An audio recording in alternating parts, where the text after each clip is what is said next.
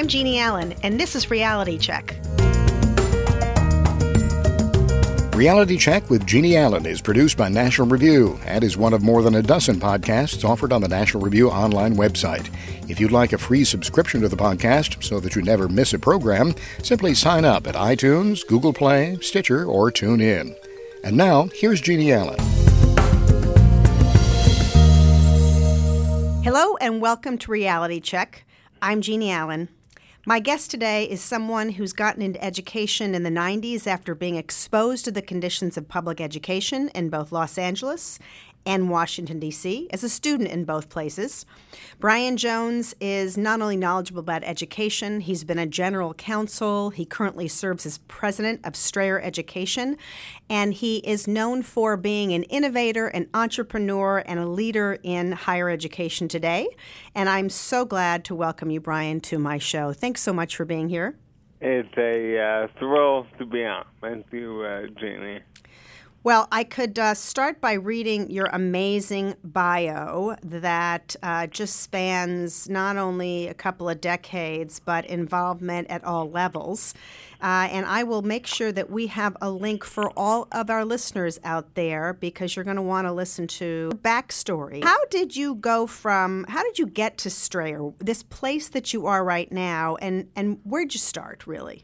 Well, I have always been interested in, public policy and education, and I had the rare honor, as you noted, of serving as general counsel at the Department of Education under President Bush, and in that role, really a unique role and opportunity.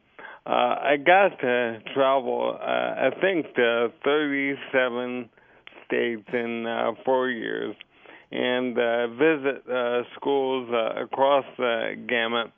And, as I saw education reformers giving lie to this idea that, some kids ought to be held to different standards because of the circumstance of their birth or their, current socioeconomic status.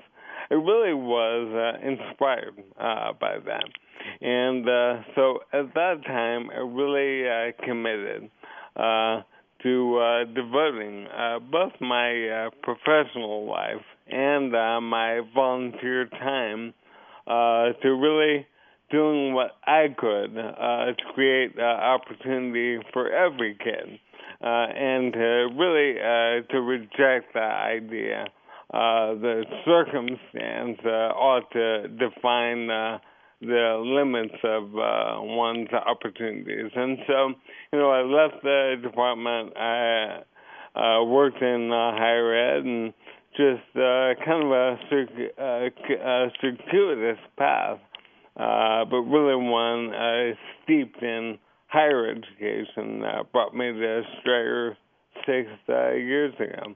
It's amazing, and I want to talk about Strayer in a minute because the pathways that you are helping, in fact, I would argue that you reinvigorated Strayer education to be so much more to students and families than it ever was, noble as that was. But, back in your days as general counsel of the Bush administration, where I really began to get to know you well, that was the era, as you refer to, that the president called basically what was happening out there, the soft bigotry of low expectations, right? Yeah. That line that, not even a line, I mean, it's just such a truth, has never been more spoken, right? And you and working for Secretary of Education Rod Page went around the country and talked about how we had to change people's mindsets that were in the classroom. How do you see it now? Do you think there's been changes enough, or do we need to be doing better in how we evaluate, how we help, how we provide opportunities for students? Are we still being Are we still giving those soft bigotry of low expectations? Oh, I think we still are all too often, and as I certainly don't have to tell you, I think one of the really critical levers in ensuring that equality is, having a pardon me, a system of both robust choice that really empowers parents to find the educational environment that best suits their kids, but also an environment of accountability. And I do think we have made some progress on both fronts.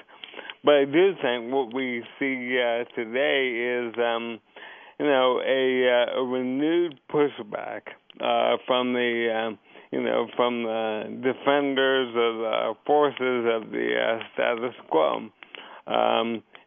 Choice and opportunity can be threatening because it does disrupt the system that we have allowed to flourish for so long. But one thing I love about being in higher education today, education really broadly speaking, is that we do live in a time of really rapid innovation. Technology is really driving the ability to be able to personalize learning in ways that were just unthinkable a generation ago.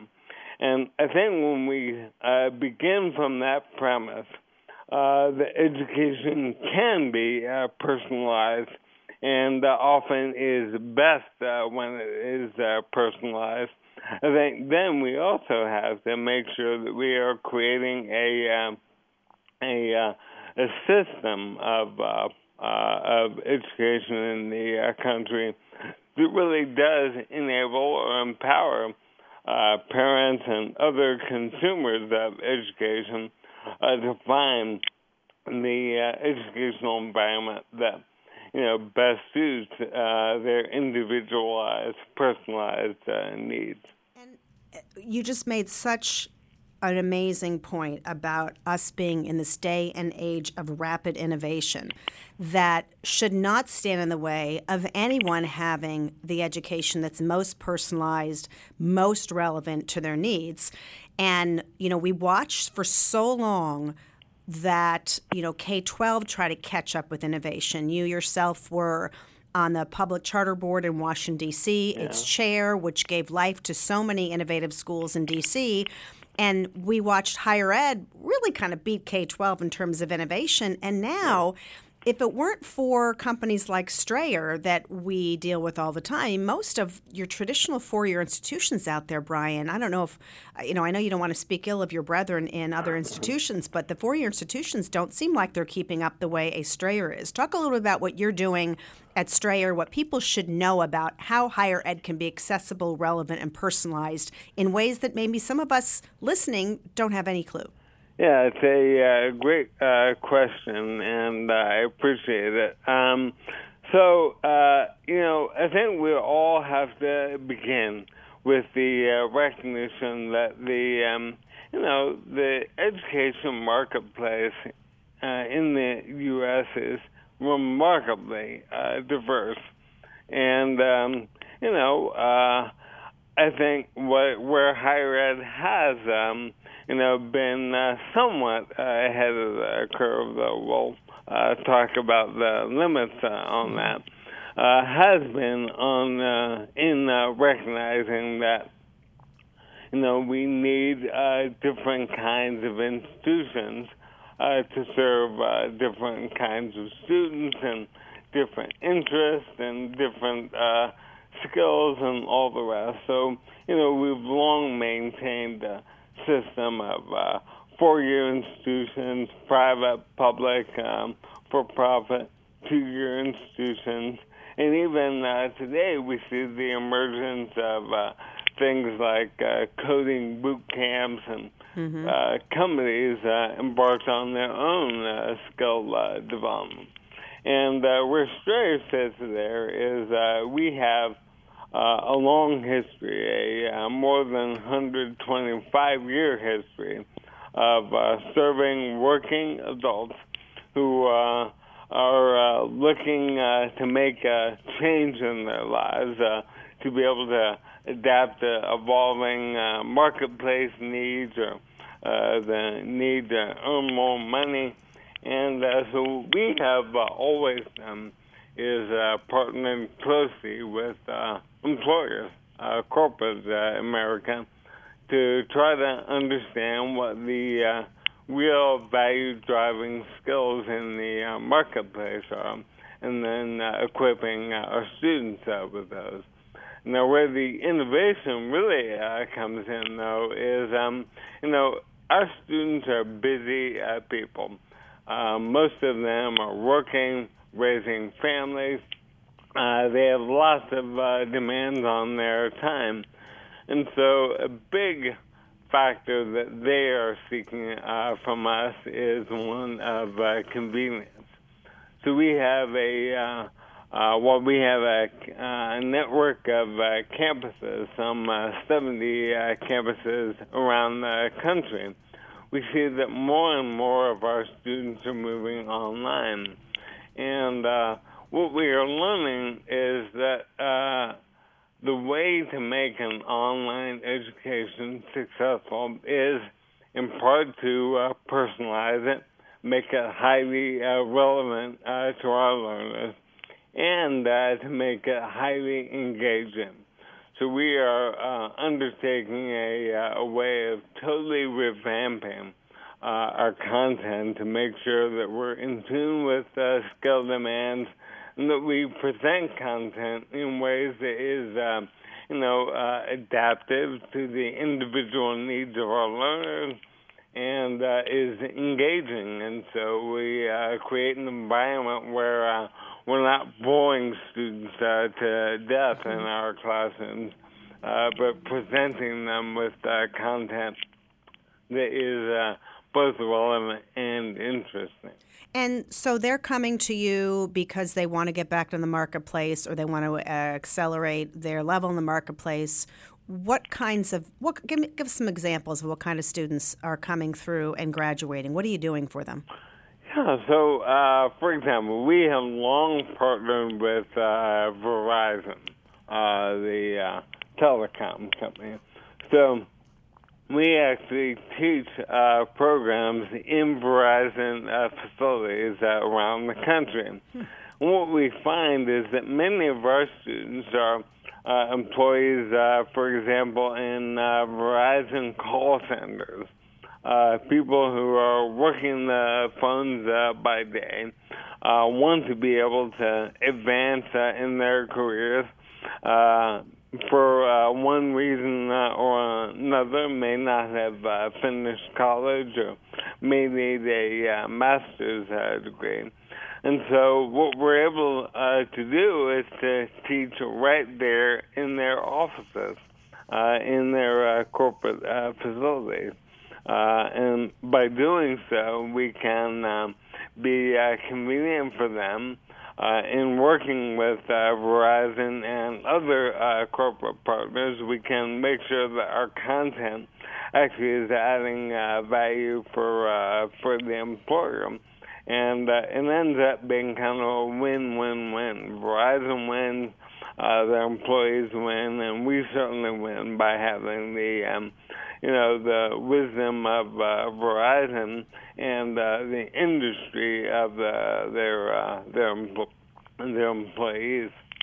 That is so smart. This might sound like a no-brainer, but I'm just thinking about all the articles I've read lately and all the discussions about, making school applicable to the workforce and making school relevant. And here's Strayer already doing it. It seems to me sometimes we scratch our heads and ask, why aren't schools doing more of X, when there are organizations like yours, companies, universities that are already doing it? Yeah, absolutely. I recall going down to Tennessee and pitching a major corporate client, one that certainly everyone has heard of. And we went down to pitch to them, helping them develop skills training for the employees. And I recall them telling us that they had sought out the services of more traditional institutions in the state. And the fact is, those institutions weren't willing to accommodate this very large employer by adapting content.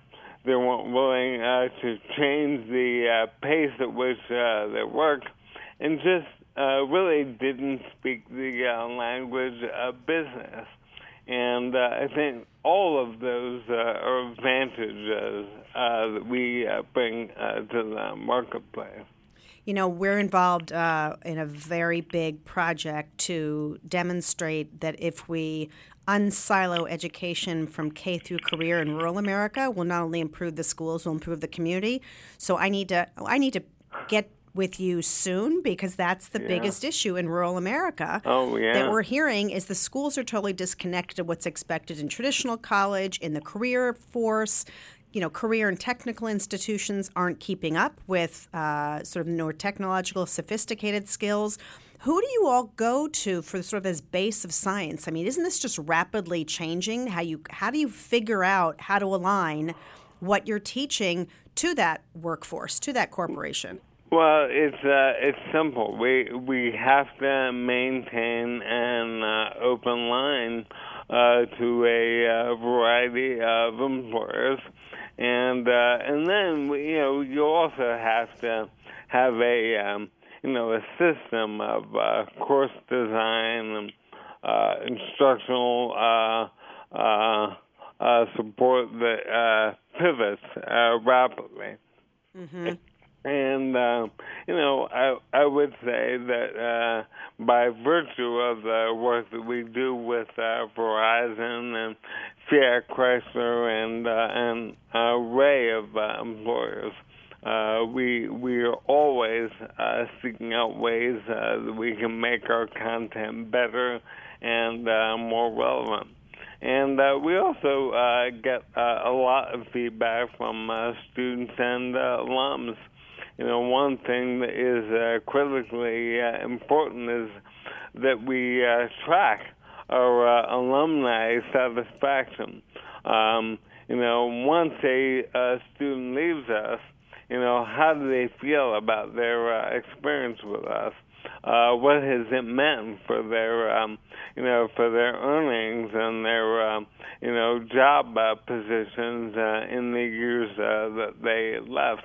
And so we actually track all of that in an effort to measure in real tangible ways the ROI of students' investment to study with us. That's fantastic. It's something that everybody should be doing. Brian Jones, president of Strayer Education. Let me ask you a question about a current policy topic that I'm sure you'll have something to offer. During the Obama administration, a rule was adopted entitled Gainful Employment, which required institutions, only for-profit institutions, tax-paying, I like to say, institutions, to actually prove that in order for them to continue to participate with federal programs and funding, they would have to demonstrate that their graduates were gainfully employed. Lots of people called it discriminatory. We know that not all for-profits are great. We know that not all nonprofits are great. And the Secretary of Education now, Betsy DeVos, has suggested she will be relooking at that and lifting that. What is the buzz in the higher ed community about that, and what do you all think? Well, I do think the buzz in the community, certainly in the adult serving community, is that the rule was deeply flawed. and I actually served on the negotiating committee a few years ago, representing our sector.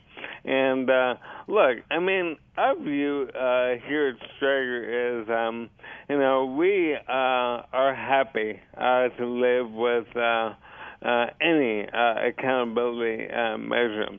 And even under the old gainful employment rule, we had not a single program that failed even under that old onerous test. Mm-hmm. But we've also always been of the view that we should not be singled out by virtue of our tax status. That we are happy to be subject to an accountability measure, provided that all of higher ed is subject to those same rules. So we have been active over the years in pushing what we call a unitary standard. Mm-hmm. Come up with a baseline for accountability and apply it equally across all of higher ed. And we are confident that in that environment we will not only survive but thrive. And so I look forward to revisiting that role and revisiting with something that applies across the board. Yeah, you make such a good point. I mean, if you think about it, I'm sure everybody out there has a story about a community college that did great and a community college that doesn't do so well, or a company that trained people really well and maybe a company that didn't. Again, it shouldn't matter whether or not the federal government recognizes you as a 501c3 nonprofit or whether you happen to be a tax-paying business. It should be about equal expectations of results. Well said. I couldn't have said that better myself. Well, and you have always been very devoted to this whole notion about accountability, and you recognize, which is what I really value, Brian, that it's about, yes, rules, and you have to have some standards. Obviously, you have to be firm on the ends, but you also, kind of bringing it full circle to something you said earlier in the show, you have to allow for robust choice. You have to trust and empower parents and the individual students, many of whom are older students now, to make decisions about how best to educate themselves, how best to educate their children. And I just want to make sure that everyone listening knows that you are one of our amazing 8 silver honorees for the Center for Education Reform's 25th anniversary coming up this October. And hopefully, as you've been listening, you've been understanding why Brian Joes is, in fact, one of those honorees, not just a pioneer from the very inception of your exposure to school, whether it was at UCLA or coming to Georgetown, getting involved with the department, getting involved with charter schools, now as Strayer, and your bio just goes on and on. But one of the questions I'm asking everyone, I'd love you to share your thoughts with us, is what's changed the most when you think about the last 25 years, and what do you believe is really still yet to come? Boy, that is a big question. So I do think what has changed the most is I believe there is a consensus around the idea that education is a life changer, and that accountability is important. But I think what most concerns me is I think for many years there was a bipartisan consensus around many of these things. Even some degree around the choice idea, with strong bipartisan support for charter schools. But what I do see emerging is an increasing sort of ideological polarization. And I think at some level it really does come down to a relative comfort or lack thereof with non-governmental market participants coming in and being part of the provision of educational opportunity. I do think that there is an emerging, in my mind, to use a strong word, I'd say a retrograde view that non-governmental actors are not to be trusted around a public good like education. And I think that really is a dangerous trend that I see emerging. This idea of choice and accountability and empowerment of consumers is, I think, critical to continuing innovation and progress in education. And too often, I think government monopolies seek to thwart that kind of thing. That is pure wisdom. And as you were talking, I was thinking about, wasn't this the very reason that our founders left England? Because they didn't believe the government nor the king had all the answers. And they wanted the chance to create their own society, which is really what you're talking about. You're talking about creating communities and societies around people's needs and driving that. Final question, Brian. You talk a lot about, through a number of articles that I've read, and I've heard you, of course, in person, pay great tribute to your dad, who was a role model for you. You said at one point that Strayer allowed you to give back to empowering people like your dad to take control of their lives. And you're a dad and have amazing kids. So how did your dad influence you, and what's the best way to be a great father? I just think that's an important question for lots of people to hear the answer to. It's a great question, and my dad is unequivocally my hero. He began his adult life very much like the students we serve. Left high school, wasn't sure that college was right for him. Went to work washing cars, and then got married and had a family. And then realized that if he wanted to, build a better life, a college degree mattered. So he went to school at night, got a bachelor's degree, and went to school at night and got an MBA, all paid for by his employer, and went on to become a very successful insurance executive. And he's retired today. He and my mother live in Los Angeles, and just visited their 50th country. And, so education changed his life, it changed my life, and it changed my kids' lives. And so you ask, what does it take to be a good father? And I actually heard a great line recently in a film called Gleason, about an athlete named Steve Gleason. Steve Gleason has ALS, as I do. And in this film, which he made for his son, he says that the job of a father is to pass on the best of himself to his children. And in many respects, my dad has done that in spades. To the extent that I have a sense of public spiritedness and a commitment to giving back and creating opportunity, a sense of justice, I get that directly from my dad.